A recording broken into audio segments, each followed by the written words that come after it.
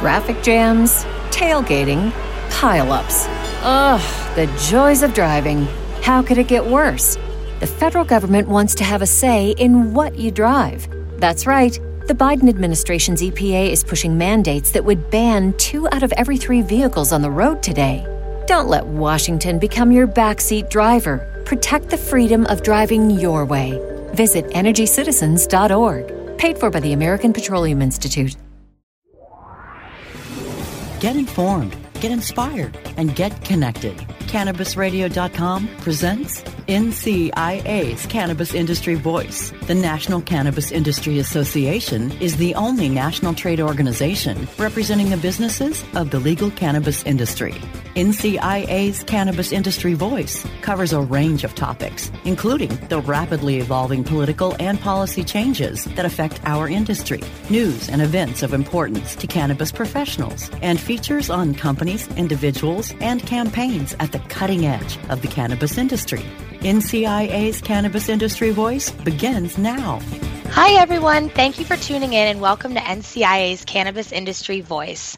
I'm Michelle Rutter, and I'm the Government Relations Manager for NCIA, and I'm joined by NCIA's Director of Government Relations, Michael Correa. Hi, Mike. Hey, Michelle. It's been a little while since you've heard from the DC team, but that's because we've been really busy here. But we're very happy to be back and have you with us. Part of the reason we've been so busy is that we just finished our 7th annual Cannabis Industry Lobby Days, which were a huge success. We had nearly 250 NCIA members join us in Washington, D.C., and we did over 300 meetings on Capitol Hill. And it was a really wonderful experience. So a big thank you to everyone who came and participated.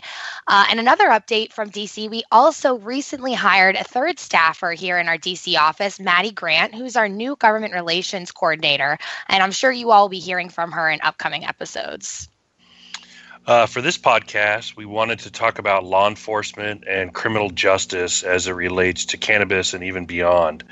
On today's show, we'd like to welcome Howard Woolridge and Neil Franklin, both of whom are involved with Law Enforcement Action Partnership, better known as LEAP. Howard is a lobbyist/advocate for LEAP, while Neil serves as executive director for the organization. Neil, Howard, welcome. Good to be here. Thanks for having us. I wanted to start off by learning a little more about your background. So, Neil, could you give some background? What made you become a police officer? How long were you in law enforcement? What were the reasons you started sort of advocating for reform? Sure. Well, I'm still trying to figure out why I became a police officer, but I think it's because my brother led me into it. He went into the state police a few years before I did. I saw what he was doing and figured I'd give it a shot. And 34 years later, I had an entire career. Most of my career was in either drug enforcement or criminal investigation, and arrested a lot of people for many minor drug violations. Although we were trying to go after kingpins, at least that's what we were saying, we ended up with a lot of carnage, mainly marijuana smokers, as we were trying to climb this ladder into the world of kingpins. Didn't work so very well, but we left a lot of carnage in the wake. Make a long story short, near the end of my career, when I retired from the Maryland State Police after commanding multiple drug task forces in the state of Maryland, I started working for the Baltimore Police Department. In the year 2000, a good friend of mine, a narc for the Maryland State Police, Ed Totley, he had been doing that work for he was working with the FBI on a task force in October 2000, and he was killed by the guy he was trying to buy cocaine from. And that tragedy, that life-changing event for me, made me pause long enough in the work that I was doing to take a long look back and reflection upon the war on drugs, my involvement in it, and whether or not we should continue this disastrous policy which created more violence and crime than you can ever imagine. And then in the wake of that, all the people we had arrested and lives destroyed. So that was the beginning of my transformation for the most part back in the year 2000. And then I started speaking for LEAP officially. I joined earlier, but I started speaking officially in 2008 and became the executive director in 2010. It'll be 7 years this July. That's it in a nutshell, guys. That is, same questions to you. What was your background? What got you involved? I was a ride-along with the Michigan State University Department of Public Safety. They had a PR program, and it seemed like a very interesting job. My major at the time was education. I developed the interest through more ride-alongs and eventually became a police officer. 18 years with a badge and a gun, 15 in patrol, a detective. I always knew that the drug laws were ineffective. And as a patrol officer, I had a great deal of latitude, discretion, and I was able to throw away several pounds of marijuana, 1 ounce or half ounce at a time, from people I stopped for running a red light or whatever. My epiphany came when I was a detective and doing follow-up on a home burglary. They had lost their grandfather's pocket watch. I asked about that, and the gentleman slammed his fist down and said, it's priceless. You can't replace it with money. And it was at that point I said, we should have different drug laws whereby the people who want crack cocaine or whatever legally, so they don't bother the good people who live in my city near Lansing, Michigan. And from there, once I retired, went down to Texas. A gentleman from the Drug Policy Forum of Texas and convinced me to become a member and then a speaker. And from there, I went to LEAP in 2002.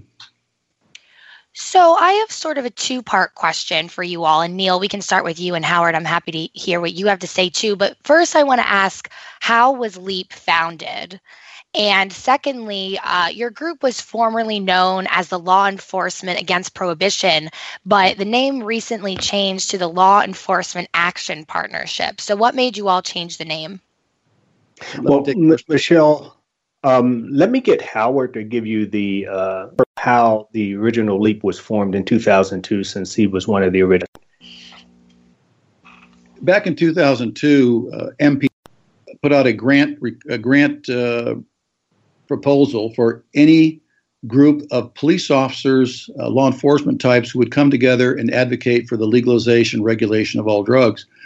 At that time, I only knew Peter Christ up in New York, but he knew Jack Cole, and somebody knew John Gator, and somebody knew Dan Solano in Detroit. So in 2002, there were only 5 police officers who wanted to end the drug war. We came together on Form to LEAP in the spring of 2002. We received the grant money from MPP, and we launched ourselves as Law Enforcement Against Prohibition. Later, we added all law enforcement folks, not just police. And this continued for many years until we had Neil Franklin come on board, and this eventually led to the change of name and direction.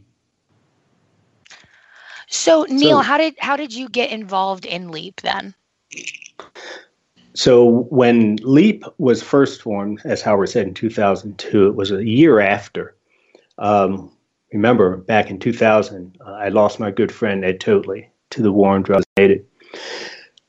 So I started my journey of research and trying to figure this thing out. But in 2003, as you're looking for others who think the same way you do, or are starting to challenge these policies, on this new website, I found LEAP, Law Enforcement Against Prohibition.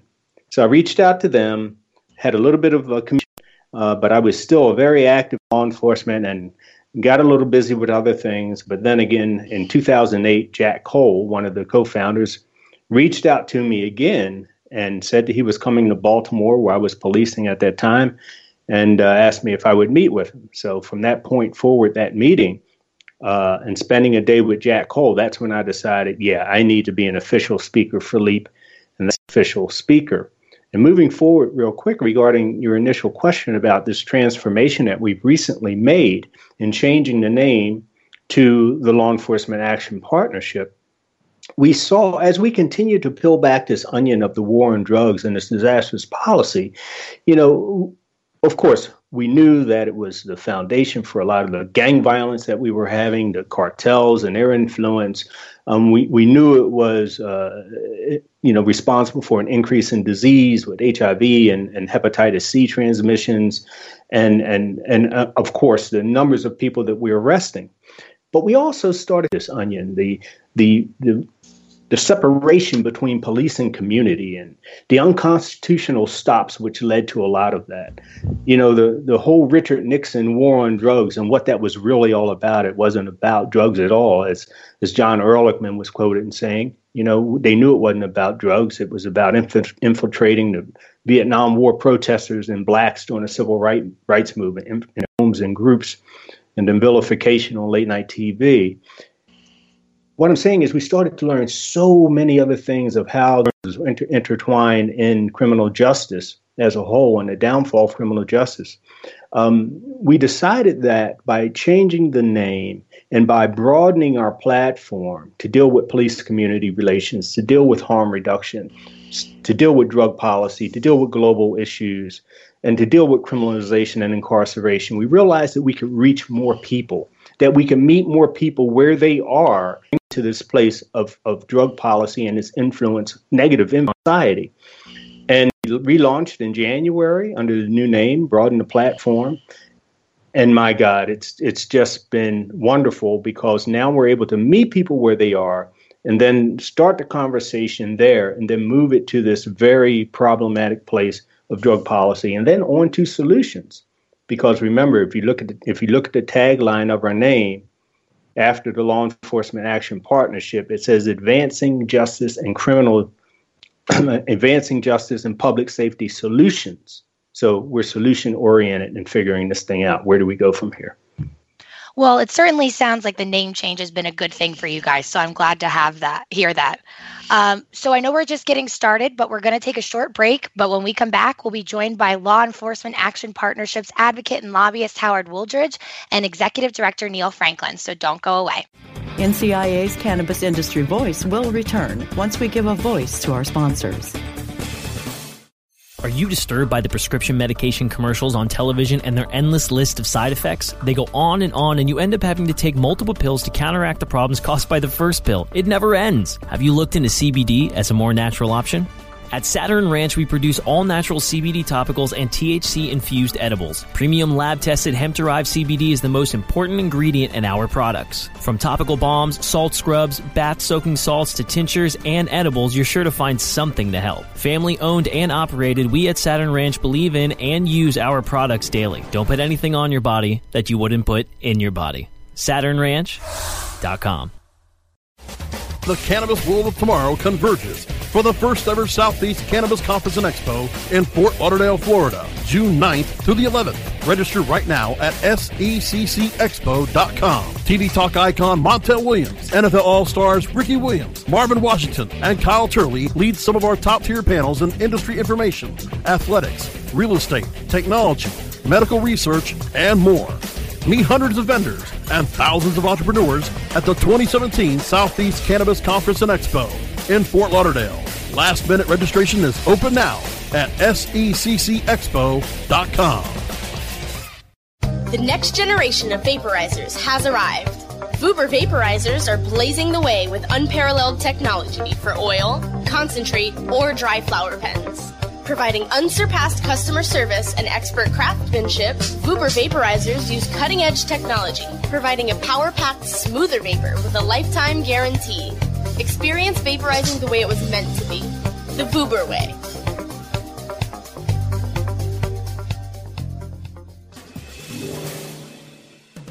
Get informed, get inspired, and get connected with more of NCIA's Cannabis Industry Voice, only on CannabisRadio.com. We're back from the break, and thank you for tuning in to NCIA's Cannabis Industry Voice.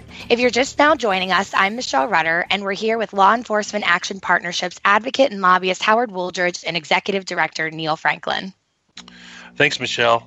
Howard and Neil, the U.S. spends, I think it's over $50 billion a year on the war on drugs.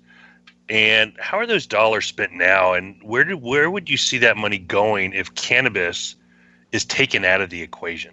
Sure. Howard, if you could tell a little bit, I know you've done so much work in DC on this, and I know you keep your eye on on what's happening now with the Office of Drug Policy and Control. The greatest expenditure for American society on the issue of cannabis prohibition is the misallocation of police resources to look for, arrest, and prosecute for God's green plant. And the statistics never tell the whole story, as always, because one, we can say that 600,000 people were arrested for cannabis last year, but what people don't know is that we spend extra millions of hours searching cars, and when we don't find anything to arrest for, that statistic is lost. So my analysis is we spend in the United States still roughly 10 million police hours looking under people's front seat, stop and frisk, etc., looking for God's green plant. And this reduces our time to look for other serious public safety threats, like the common drunk driver, pedophiles who are in social media. At the federal level, wonderfully trained DEA agents and FBI agents chasing a green plant, while terrorists plan another Christmas party surprise. So although the money is important, I estimate it's about $11 billion a year, B-boy billion a year, by local, state, federal, chasing the green plant. For me, as a law enforcement professional, it's the non-arrest of other threats to our children and society in general that makes me go to work every day. You know, from just real quick on a state level, and what we're seeing in the shift of money. First of all, this is not a new industry, marijuana. We're taking it from a place of illegality and we're bringing it to a place under the law, to operate under the law. Let's take a quick look at Colorado and what's happened recently as far as money goes. First, let me begin with the money that's being generated in the industry itself.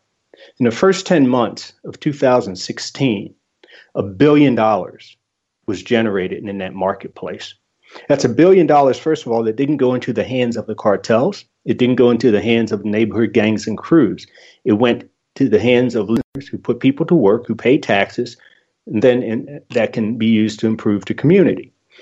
That money, a lot of that money that's now being paid in taxes has been earmarked to go into educational programs, to go into harm reduction programs, to go into treatment programs, to go into community-based programs, to help improve the community, do things for kids, and help people with addiction issues. It's serving in the community in a really, really good way. And that's going to continue to evolve. It's going to continue to grow. But as Howard was giving that law enforcement perspective, you know, when you're taking $1 billion in 10 months out of the hands of criminal enterprise, let me tell you, folks, that's a good day. I wanted to talk about the Justice Department, and Attorney General Jeff Sessions has picked Steve Cook to help over the Department Task Force developing policies to fight violent crimes in cities. He went to AP talking about his views, and he says, this theory that we have embraced since the beginning of civilization is when you put criminals in prison, it's really that simple. I want you guys to go back in a time machine, and when you were officers, did you actually believe that then, and do you believe that now? Well, he's kind of right, but he's hugely wrong also.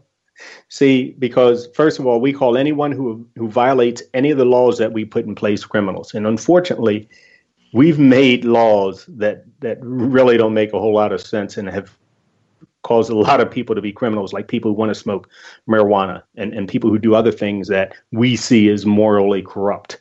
It doesn't mean you're a criminal. So putting violent people who are preying upon other people in prison, such as rapists, yeah, crime goes down, okay? Because if you don't catch them and put them in prison, people who are preying upon our kids, it's pedophiles and so on, yeah, they'll keep doing it. But putting people in prison who are marijuana users, you know, who are not otherwise criminals by these laws that we put in place, actually make our communities more dangerous. You see, because you disenfranchise more people, and we put far more people in prison for using marijuana, for using other drugs, who are addicted to other drugs than we do who are raping, you know, who are committing murders.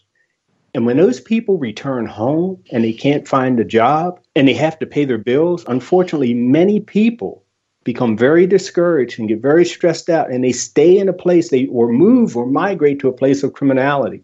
And while they're in prison, they learn the tricks of the trade. They have to become violent in order to protect themselves while in prison. And then how does that affect them when they return home? So in a nutshell, he's hugely wrong. The more people we put in prison, especially nonviolent folks, the more dangerous our communities become. You have any thoughts, Howard, on that? Yeah, this morning I had 3 presentations to congressional staff, and I've talked to over 4,000 since I arrived. I tell them all the same thing, and no one has ever disagreed. Every drug dealer ever arrested, shot, or killed has been replaced immediately. And that's why drugs are readily available to our kids per DEA literature. So the effectiveness of any drug bust is 0.0.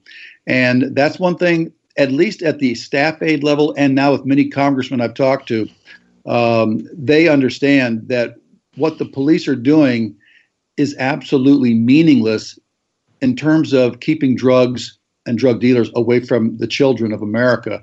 And that's why in Congress there's a growing consensus that we need fundamental changes in our system, and LEAP and other organizations, of course, are out there every day pounding the halls to send this message out that we need to end this federal prohibition and start having policies which are based on science rather than emotions. So let's talk a little bit about civil asset forfeiture. Can one of you summary of what it is to our listeners, what civil asset forfeiture actually is, and the effects that it ends up having on communities? So you have 2 types of forfeiture as it relates to what we would say the government taking your money or your property. The first one is criminal forfeiture. So if you're committing crimes and you're making money off of that activity and you have tools of the trade, and then the police come and they arrest you for that criminal activity and they take into evidence those tools of the trade and the money that you've generated and seized your bank accounts where you're storing these funds and so on, and that's evidence for your trial and so on, and then you're convicted, then that money is forfeited. It goes to the state, basically to the citizens, to the general fund or wherever, to be used by the state. That's one, and most people don't have a problem with that. Then you have civil forfeiture, which where the government can suspect you or even think that you're involved in criminal activity, take your money, take your property. They don't have to charge you with a crime, don't have to convict you of a crime, but then the burden is on you to prove that your money or your property, not you, your money or your property is innocent of being involved in any type of or affiliated with any type of criminal activity. Now, so there are basically 2 types of people when it comes to civil forfeiture, and it's those who hate it, and then there are those who don't know what it is. Once you learn what it is, you've got to hate it. Because there's no way in the world a cop should be able to stop you driving, find out that you have $5,000 in your glove box, seize that money, and then make you prove that that money is innocent of criminal activity. That is un-American. You're right, it is. We're going to take a short break, but when we come back, we'll be joined by the Law Enforcement Action Partnerships advocate and lobbyist Howard Wooldridge and Executive Director Neil Franklin, so don't go away. NCIA's Cannabis Industry Voice will return once we give a voice to our sponsors. Oh, let the marijuana llama tell you something now about a game for your phone gonna make you say, wow! The game's about the game of growing cannabis for cash. Grow the seed, sell the bud, put the savings in the stash. Little by little, your empire grows large. Put the big celebrities inside your entourage. You can choose to play with Snoop or me or Cheech and Chong, Cypress Hill, Willie Nelson, Wiz Khalifa with a bong. The name of the game is Hemp Inc., that's the point. Download and play while you light yourself a joint. The business of cannabis should be no crime. Hemp Inc. is even hot-proofed by the man who run High Times. Oh yeah? Get it on Android and iOS today. Marijuana Llama out. Got to tend to me own crops, you know. Money don't make itself. Hemp Inc. Hi, I'm Montel Williams. Most of you know me as a talk show host, but I'm also an author, actor, single father of 4, avid snowboarder, and I'm also a medical marijuana patient.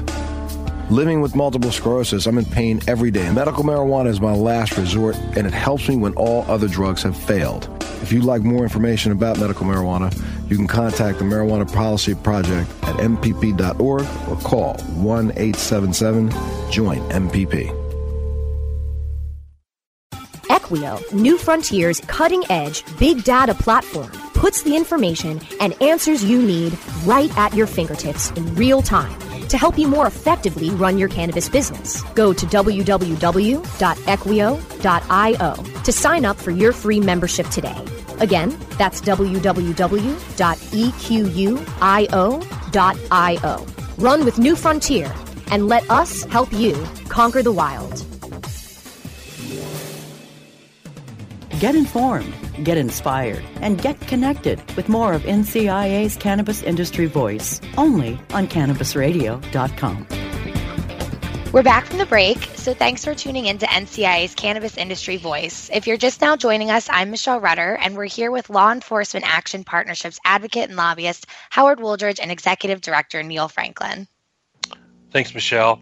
I just wanted to ask, so a lot of law enforcement gets their money from chasing this plant. I'm curious, and we have a lot of people who, like you guys, who actually see the light and change.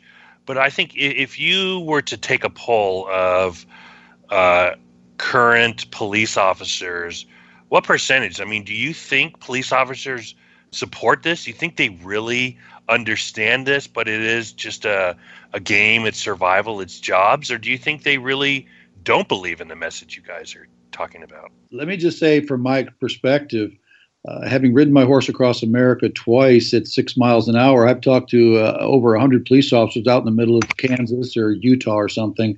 And when you get them alone, I'd say close to half the police officers in this country, the street cops, not command, are ready to treat marijuana like beer, legal, regulated, and taxed. The trouble is with the profession is if you say that when you're still active duty, it's career suicide, and you will be, if not punished, you will certainly be ostracized by your colleagues and command. So it's very dangerous to speak out. But we understand the relative problems that the use of marijuana causes, which is 0.001 compared to alcohol. And we would rather chase serious bad guys versus God's green plant, but command puts pressure and stress on the road officers to produce the stops, do the searches, get the money on those civil asset forfeitures, and make the federal government look happy as far as getting more money. Because if you arrest more drug dealers, you get more money from the federal government. There's a reward system. And I just want to add that highway robbery, also known as civil asset forfeiture, is a deep, dark stain on our profession, and we need to get rid of it as soon as possible. What about what can the cannabis industry, the businesses, do to help your cause? Well, I think there are a couple of things that they can do, but one importantly is as you're moving forward, as you're opening up your companies, and as you're putting your product, developing your products and putting them out there, be very cognizant of our young people, of our children. And most of the complaints that I'm hearing from the community as I do this work across the country is that why is it necessary, to put cannabis products in packaging that is attractive to children? Why is it necessary to have cannabis products and call them gummy bears and so on? If these are for adults, and I think that we all agree that cannabis is for adults, unless we're talking about medical use, and then you're getting the proper guidance for using it for young people. But we call this an adult use market. Then let's treat it as it is, an adult use market, and let's do things responsibly. Let's market it responsibly. Let's introduce it to the community responsibly. And as we open up our shops and our stores and our grows, let's be a wonderful addition to the community. Let's do things to help improve the community. Let's make sure that we're doing the right things to educate people about the facts of cannabis, what it does, what it doesn't do. And let's be interested in doing those things first. And if you do those things first and do those things right, then the money will come. But please be responsible with your products. So, Neil, you just touched on this a little bit, but I want to know, how can people get involved and contribute to your efforts? You just talked about being a good educator and a responsible educator, but what else can people do? Talk to your friends, talk to your family, talk to those within your circles who are not familiar with the plant, who are not familiar with this changing industry. Really, at the end of the day, what I see what is most important with this transition is education. We think that people are informed, but people aren't informed. Mostly our elected officials. So you've got to reach out to them. You've got to be active in reaching out to those that represent you at the state, federal, and local levels, and educate them. Don't do it in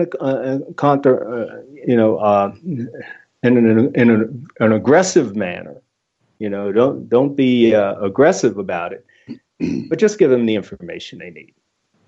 Let me add to that at the federal level, in the sandbox I play in every day, we in Reform are pushing on this particular topic a 10th Amendment states' rights approach. So please, when you talk to, you write to, you go to a town hall meeting with your congressmen or U.S. senators, emphasize and ask the question, why will you not, or why will you support a 10th Amendment states' rights approach to cannabis?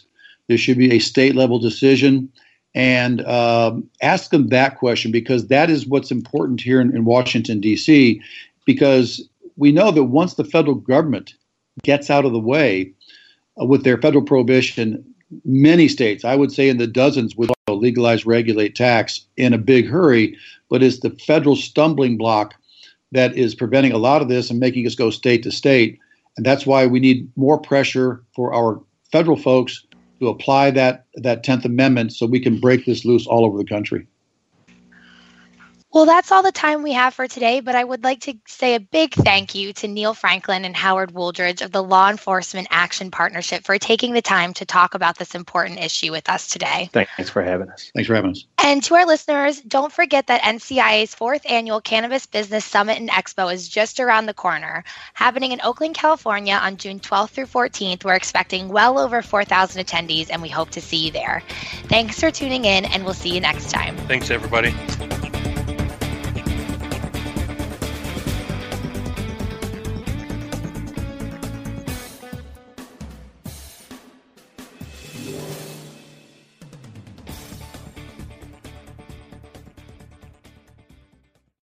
The opinions expressed on this CannabisRadio.com program are those of the guests and hosts and do not necessarily reflect those of the staff and management of CannabisRadio.com. Any rebroadcast or redistribution without proper consent of CannabisRadio.com is prohibited.